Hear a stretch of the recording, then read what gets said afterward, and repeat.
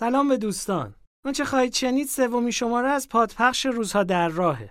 پس از شنیدن بخش پایانی نامه خانم گیتا استوانی همسر مسکوب، روایت 29 آذر 1357 رو از مسکوب خواهیم شنید. در ادامه از حزب توده و رابطه مسکوب با حزب گفتیم. بخشی از مثنوی خون بلبل سایه رو که در اسفند 1358 سروده شده خواهیم شنید. بهارا چه شیرین و شاد آمدی که با مژده‌داران داد آمدی. بده داد ما را که خون خورده ایم، ستم‌های آن سرنگون برده ایم. به در برده از دست بیدادگر، دلی در به در غرق خون جگر.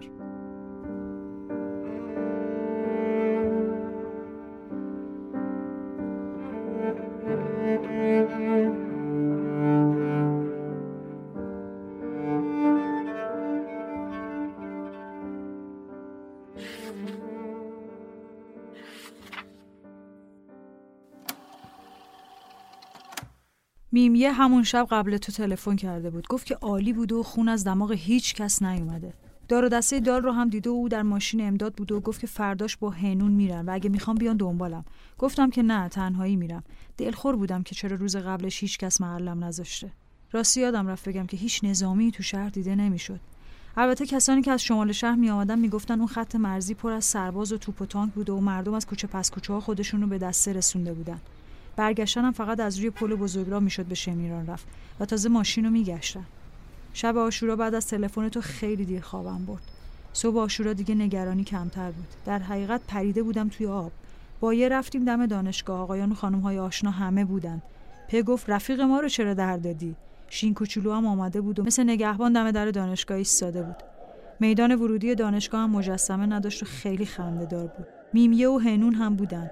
میمیه هم دوربین به دست روی نرده‌ها داشت فیلم می‌گرفت. خیلی زحمت کشید و من همش می‌ترسیدم با اون شکم پرت بشه روی زمین و بعد معلوم شد از حواس پرتی اصلاً توی دوربین فیلم نبوده. نیم ساعتی گذشته بود که دسته‌ها رسیدن. دیگه مثل روز قبل با اون همه انتظامات و دم و دستگاه نبود. آخه این یکی از طرف خود مردم بود و رهبر به خصوص نداشت. ولی مردم انبوه‌تر بودن و خیابونا و پیاده‌روها شلوغ‌تر. باز مثل روز قبل همه جور آدمی بود. دیگه قیافه‌ها وحشت زده نبود، مثل اینکه روز جشن باشه و شعارها خیلی تندتر. مرتب میگفتن شاه سگ زنجیری آمریکا، یا شاه تو را میکشیم، یا سلطنت ولیعهد محال است، سگ زرد برادر شغال است. برای خمینی شعر درست کردن که خیلی مزخرفه و مثل روزه با آه و ناله است و مرتب میخونن.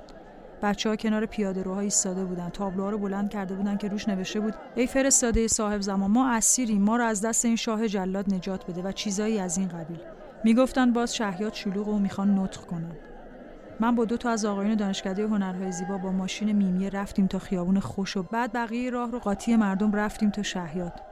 شاهرخ دیروز شهیاد رو دیدم، مثل یک گاردن پارتی پر از دسته‌های کوچک آدم‌ها و مردم و زن و مرد و بچه. هر دسته‌ای هم یه شعار میداد. یه دسته ایستاده بود مثل سربازها مارش میخون، همون سرود ای ایران ای مرز پرگوهر رو که من خیلی دوست دارم. شعراش رو همه عوض کرده بودن و همه راجع به آزادی و زندان و استبداد و شکنجه است. خیلی قشنگ میخوندن. دسته دیگه اون طرفتر یه سرود دیگر رو میخوندن. دور میدون میزدن، قدم به قدم میایستادن و دوباره میخوندن. اون شعر توی پرگوهر خاک ایران زمین باید با آهنگ خودش با فه و 2 نفری بخونید. توی کرخر شاه ایران زمین، ندادی به مردم به جز خشم و کین. سرت زیر ساطور برنده باد، تنت زیر گوله پراکنده باد. هیچ گوشه‌ای نبود که شعر نخونن. جوونا اون طرفتر میخوندن ازهاری بیچاره، الاغ 4 ستاره. اینا همش نواره، نوار که پا نداره. اینا 300,000. آخه شب قبلش توی اخبار تلویزیون گفتن 300 یا 400 هزار نفر جمعیت تو خیابونا راه رفتن و عزای حسینی گرفتن. دوربین‌هایی هست که فقط شب می‌بینیم. با اون نگاه کردم، دیدم چیزی نمی‌بینم. یه خود بیشتر دقت کردم، دیدم خب از پشت بام‌ها، از پشت بام میاد و من صدای آدم نمی‌بینم. دارم دست زن بچه‌م، گفتم شاید چشمن احتیاج به عینک داره، اونا ببینم. اونا هم نگاه کردن چیزی نیست.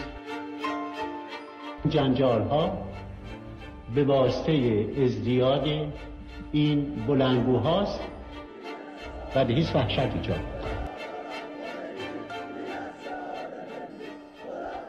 و مردم با صدای جیغ دم می‌گرفتن بگو مرگ بر شاه، بگو مرگ بر شاه.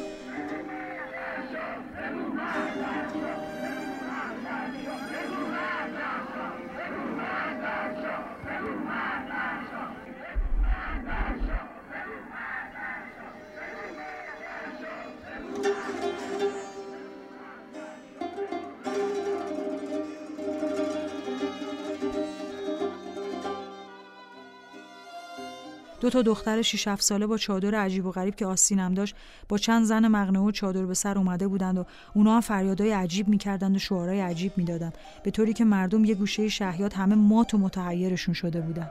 4 تا پایه اون برج معروف و زیبای شهیات پر شده بود از بچه‌هایی که مثل بچه جن روی سنگ صاف صیقلی لیز می‌خوردند و بالا می‌رفتند و عکس خمینی رو چاپ می‌زدند و شعار می‌نوشتند. از دور که نگاه می‌کردی مثل مورچه، دیوارهای برج سیاه شده بود. دیگه کسی نبود که فریاد نزنه و توی خیابون شاهرضا و آیزنهاور تا کجا پر از جمعیت بود و توی میدون واقعاً گاردن پارتی عجیبی بود. چه شادی عجیبی همه مردم داشتن. انگار نه انگار که حسینی بوده و شهید شده. فقط با مشتای گره کرده به هلیکوپتر میگفتن توپ تانک مسلسل دیگه اثر نداره. با اون جمعیت عجیب دیگه نمیشد نطق و صحبت کرد. اعلام کردن که راهپیمایی فردا از طرف ساواک و شرکت نکنید و تا اعلام بعدی هیچ تظاهراتی نکنید و بعد شعارهایی برای کارگر نفت و فرهنگی با غیرت و خواهر مجاهد و برادر مبارز که شهادتتون مبارک مبارک مبارک. در میدون شهیات دسته ما از هم جدا شدند. اینطوری بهتر بود چون توی اون شلوغی دائم همدیگر رو گم می‌کردیم و قرار شد دم ماشین همدیگر رو ببینیم. من تنها راه افتادم و روی یه سطح شیبدار گلی زمین خوردم. جوونایی که به مطلق میگفتن قبلا همه دویدن و بلندم کردن و با چنان محبت و شرافتی که گفتنی نیست. راه برگشت دیگه خیلی شلوغ بود. فکر می‌کردم اگه میم توی اون جمعیت بود حتما خفه می‌شد. مردم به هم فشرده فریاد کشون شعار میدادند و برمیگشتند. چندین نفر تابلویی رو بلند کرده بودند که روش نوشته بود جمعیت 4 میلیون نفر. رفتم سوال کردم چطور آمار گرفتین؟ گفتن دقیقه و آقای خاکی رئیس اداره آمار این آمار رو داده. دیروز از پیروز شلوغ‌تر و داغ‌تر بود. دسته‌هایی از مردم زخمی و گوله خورده هم بودند. اونا که گوله ملقشون نکرده بود با سر و کله و دست و پای باندپیچی شده مردم زیر بغلشون رو گرفته بودن و در راه برگشت جمعیت براشون راه باز می‌کرد. هیچ دیواری، هیچ سردری، حتی یه وجب جای نوشته نشده در سر تا سر شاهرضا و آیزنهاور نیست. همه رو با خط قرمز شعار فحش نوشتن. مردها بچه‌ها رو قلمدوش کرده بودن که هرچه بالاتر ممکنه بنویسن. دیگه ماجرای تاسوعا و عاشورا تموم شده بود. من حس می‌کردم دیگه ته کشیدم. نزدیکای ماشین دیگه از خستگی و پادرد گریه‌ام گرفته بود. به ماشین که رسیدم هیچ کس نیومده بود. من از همه تندتر اومده بودم. نشستم لب جوی آب و سیگارم رو روشن کردم. فکر می‌کردم هیچ کس از پس این مردم دیگه بر نمیاد. دیگه هیچ قدرتی نمیتونه وضعیت قدیم رو به اینا تحمیل کنه. محاله. این آدما یا داغون میشن یا پیروز.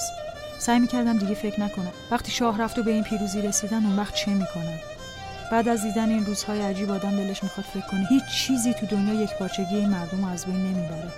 گرچه محاله ولی کاش از بین نره.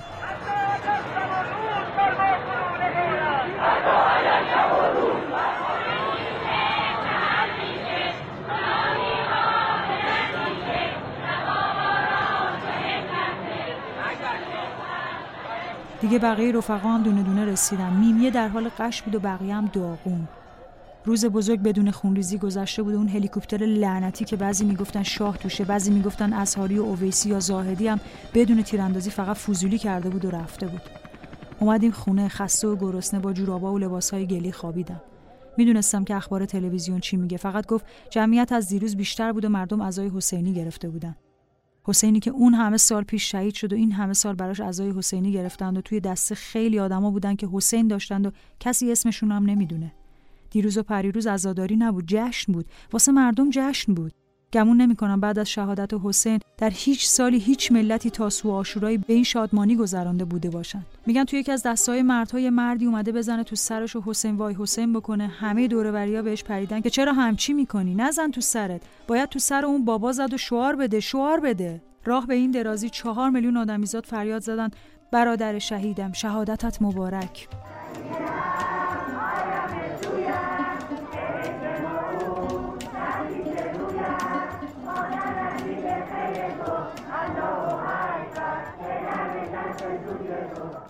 شاهرخ جان عزیزم، قصه ما به سر رسید ولی کلاغه به خونش نرسید. خدا کنه بالاخره به خونش برسه و خون این جوونا که کنار پیاده روها و جوهای آب ریخته برعکس خون ماها که توی کیسه‌های پلاستیکی ریخته شده هدر نره. قربان تو میروم. گیتای مجاهد.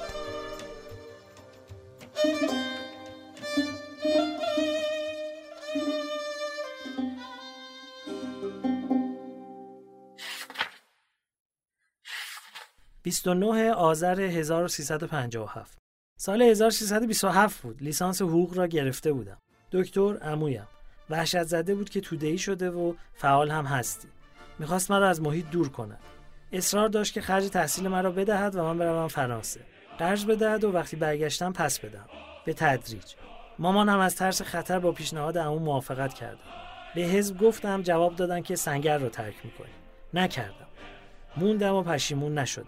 تا سال 34 که به زندان افتادم و در زندان چیزهای فراوان دیدم و چشم و گوشم باز شد.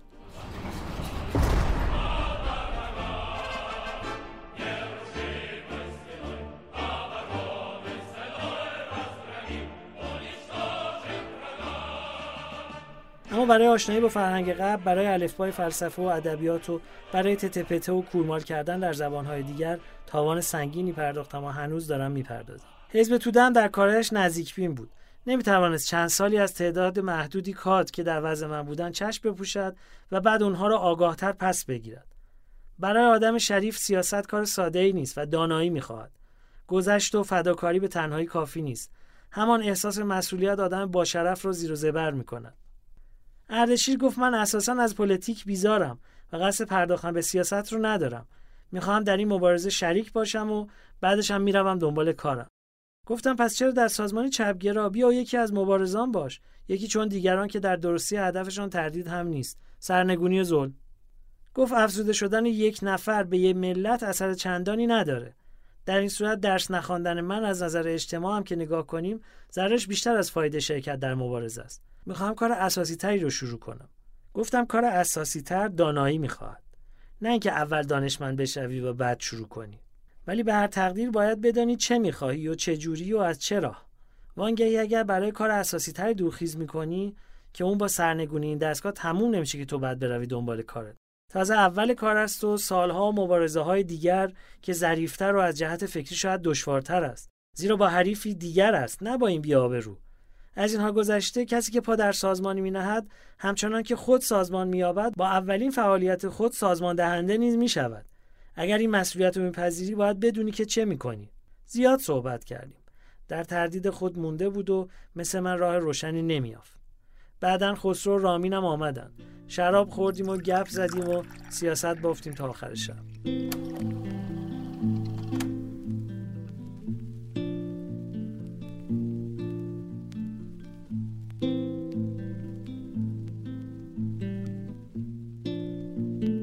در صفحاتی که خوندیم شاهرخ مسکوب از عضویتش در حزب توده سخن گفته بود. حزب توده نخستین حزب تشکیل شده در ایران نیست، اما بدون تردید از جمله مهمترین احزاب تاریخ فعالیت‌های سیاسی کشوره.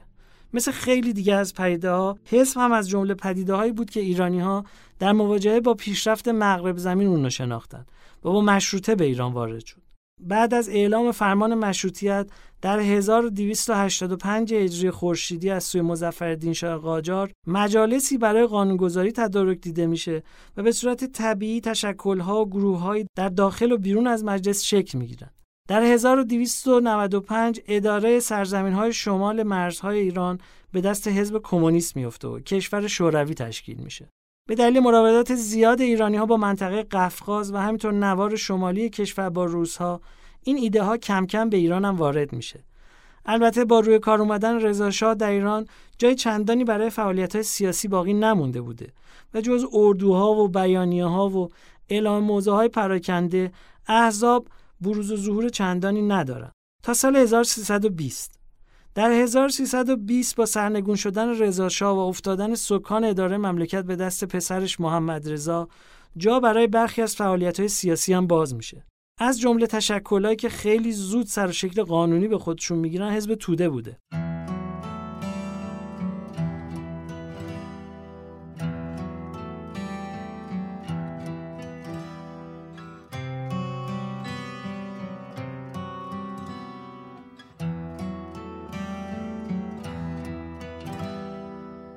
در شهریور همین سال نخستین مجمع حزب توده در خیابون 17 شهریور فعلی تشکیل میشه.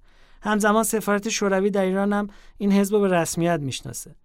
در این زمان تشکل‌های زیادی از سوی سفارتخانه‌های شوروی در سراسر دنیا به رسمیت شناخته شدن و عموماً در نامگذاری اونا از واژه‌های مثل کمونیست، اشتراکی، سرخ و سوسیالیست استفاده می‌شده. اما نکته مهمی باعث میشه که برخلاف بسیاری از شاخه‌های خارجی، حزب کمونیستی شوروی این تشکل خودش رو با اسم کمونیسم معرفی نکنه.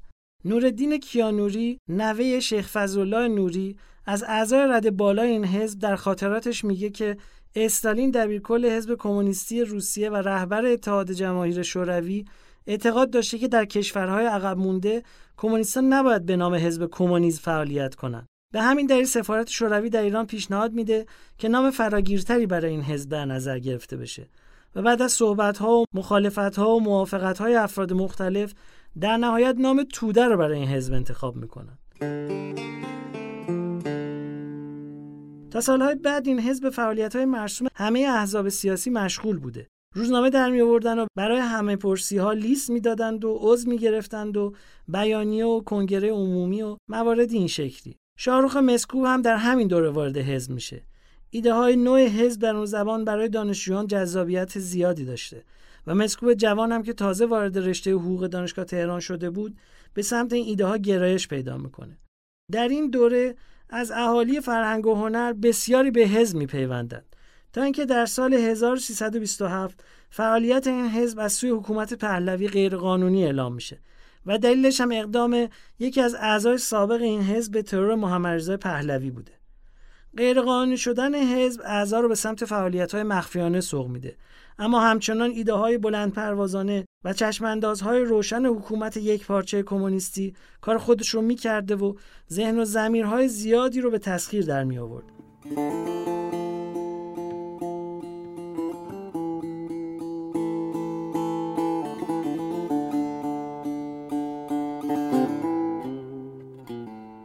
دکتر محمد مصدق در تیر ماه 1331 به نخست وزیری ایران میرسه و این برای حزب توده تبدیل به فرصتی میشه تا دوباره فعالیت‌های خودش رو علنی کنه. مصدق هم پروژه‌های خودش رو پیش می‌برد و البته از حمایت حزب توده و حامیانش برخوردار بود. اما دوره کاری مصدق هم دولت مستعجل بود و عمر چندانی پیدا نکرد. با کودتای پرماجرایی که در 28 مرداد 1332 اتفاق افتاد، مصدق از کار برکنار میشه و سرخوردگی عجیبی در میون فعالان سیاسی، اما از آزادیخواه و مذهبی و توده‌ای فراگیر میشه. مسکوب در اسفند 1333 به زندان میفته. البته این دفعه اولی نیست که تجربه دیدن دنیا از پشت میله ها رو از سر میگذرونه و قبلا هم 2 نوبت این وضعیت رو تجربه کرده بوده، اما این نوبت وضعیت فرق میکنه. حدود 3 سال در زندان میمونه و خب این خلوت و دوری از محیط براش آورده‌هایی داشته، از جمله این که خیلی بددهن شده بوده ظاهرا. آقای ابتهاج در بخشی از خاطراتشون اینطور درباره مسکوب میگن: وقتی شاهرخ از زندان اومد بیرون خیلی بدزبون شده بود و این بدزبونیش هم تا مدت‌های مدید باهاش مونده بود. اصلا نمیشد باور کرد این فحشای چارواداری و خیلی مستهجن از دهن شاهرخ بیرون بیاد. بعد هم یک چیزای فرضی رو با چنان قاطعیتی میگفت، مثلا توی خونه من میگفت خسرو روزبه فلان فلان شده، خودش فهرست اسم افسرها رو به حکومت داد و حالا یه جای نشسته و داره کیف میکنه، در صورتی که روزبه همون لحظه تو اون اتاق نشسته بود.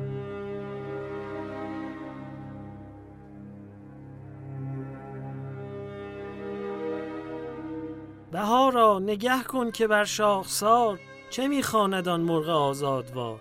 اگر خون بلبل نجوشد به باغ، کجا از گل سرخ گیری سراغ. گل سرخ نو می کند یاد دوست، که رنگ گل سرخ از خون اوست. بهارا گل تازه را یاد ده، ز سرو کهن خسرو روزبه. شبی با رفیقی در آمد به راز، در خانه کردم به رویش فراز. گشاده رخ و مهربان دیدمش، گرفتم در آغوش و بوسیدمش. عصا را به کنج سرا تکیه داد، کلاه بر گرفت و قبا بر گشاد. نگه کرد پیش و پس خانه را، ره آمد و رفت بیگانه را. سرا بود ایمن سبک دل نشست، سلاح و کلاهش به نزدیک دست. زهر در سخنهای بایسته گفت، شب تنگ ما را گل از گل شکفت. سبک خیز و آهسته رفتار بود، پراندیشه و گرم گفتار بود. دو چشمم به دیدار او خو گرفت، دلم از دلیریش نیرو گرفت. دلیری که فخر دلیران بدوست، از او هرچه آموخته داری نکوست.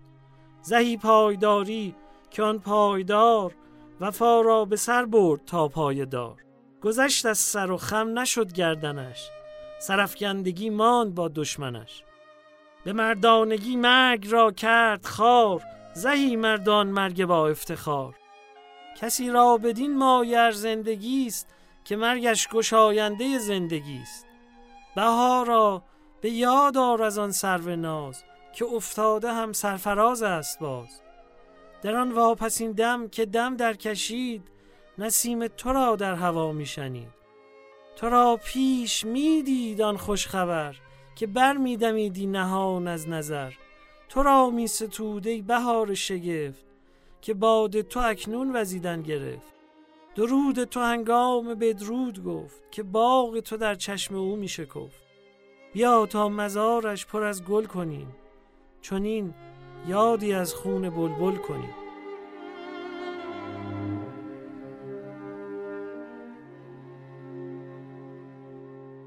اما مهمترین آورده زندان برای مسکوب جدا شدنش از دنیای سیاست بود.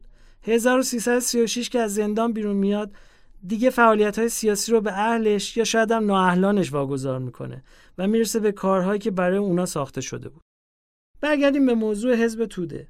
حزب توده هم ضربات سختی از فضای بسته سیاسی بعد از کودتای 28 مرداد متحمل میشه و طول میکشه تا دوباره خودش رو بازسازی کنه و عرض اندام جدی داشته باشه. خیلی از چهره‌های اصلی حزب در این دوره از ایران خارج میشن. خیلی‌ها کار سیاسی رو رها میکنن. اما همچنان ایده‌های حزب از خود ساختار رسمی اغوا کننده‌تر و جذاب‌تر بودن. کمتر جریان سیاسی در تاریخ ایران میتونیم پیدا کنیم که اینطور نویسنده‌ها و هنرمندا و روشنفکرها رو جذب خودش کرده باشه و حزب توده تونسته بود این کارو بکنه. پیدا کردن دلیل این اتفاق ساده نیست. کار مام نیست که در این پادپخش بخوایم بهش بپردازیم.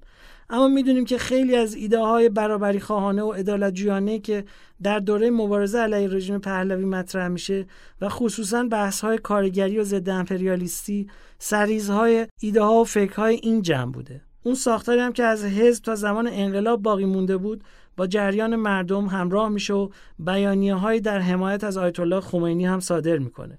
و البته بعد راه خودش رو جدا میکنه و میرسه تا اونجایی که سال 62 خیلیاشون رو گرفتند و قبل و بعدش هم عده‌ای رو اعدام کردند و عملاً نامه این حزب به هم پیچیده میشه.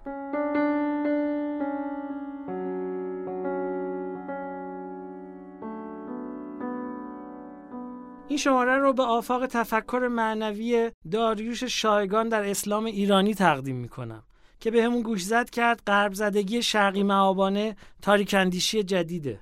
در آسیا در برابر غرب گفت نه فقط تفکر غربی رو میبایست در متن و بستر اون فرهنگ بشناسیم، بلکه مضامین خاطره قومی خودمون رو هم باید از نو بشناسیم. در تلاش‌ها و کتاب‌های بعدیش کوشید به ما بگه نباید دچار توهم دوگانه بشیم. توهم دوگانه رو اینطوری تعریف میکرد که به شدت غربی شدن با مقادیر متنابعی از خود بیگانگی روزافزون. اما غربی شدن نه به معنای آگاهی به اندیشه غربی، بلکه به عکس نگره‌ای منفعل و نوعی حیرت زدگی کور داشتن در برابر غرب.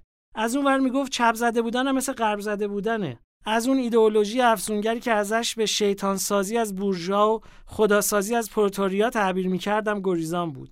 همیشه نقدش به زدگی ما ایرانی‌ها بود. شاید بشه گفت تلاش میکرد ظاهری شرقی در قربت غربی جهان باشه. زیرا آسمان‌های جهان به رصد بایسته و کارش جستجو در جهان‌های گم شده باشه. روزهای آخر سال 96 یه باره خاموش شد. 2 فروردین 97 برای همیشه به آمیزش افق‌ها رفت.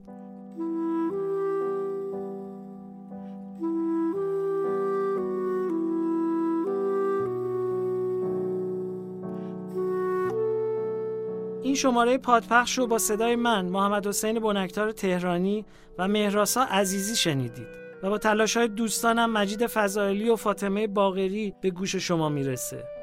با ما همراه باشین تا در شماره بعد سراغ روزهای پرماجرای دیماه 1357 بریم. به قول حکیم طوس که داند که چندین نشیب و فراز به پیش آرد این روزگار دراز.